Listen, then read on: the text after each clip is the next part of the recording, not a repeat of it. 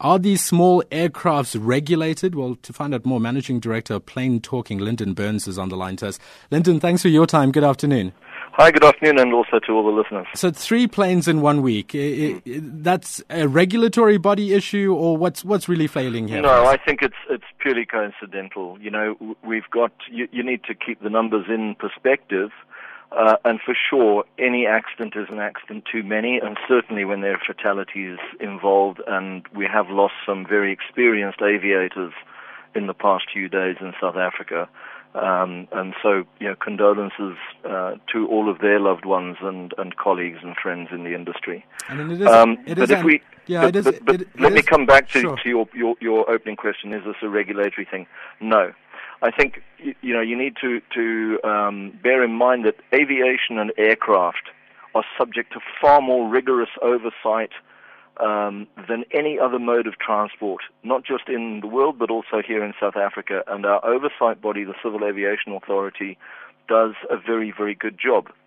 If we look at the fleet on the National Register, it has doubled since 1994. We now have over 12,000 aircraft, 12,395 to be specific, on the register. We have approximately 3,000 licensed pilots. There's a lot of flying going on. Compared to 94, there were only 5,700 aircraft. And yet the accident rate has come down in real terms from an average of 180 a year back in the mid-90s to around about between 110 and 120 a year, roughly, on average over the last 5 years.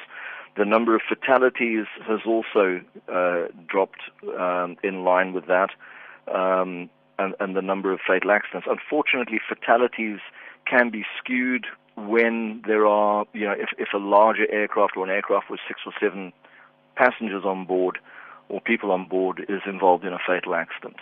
But that doesn't seem to have, it's not that that's the case all the time. So compared to other forms of transport, especially road transport, rail, even sea, when you think about all the fishing boats that and small craft that are involved in fatal accidents, aviation has a very, very good track record, although this week, obviously, the perception would be otherwise.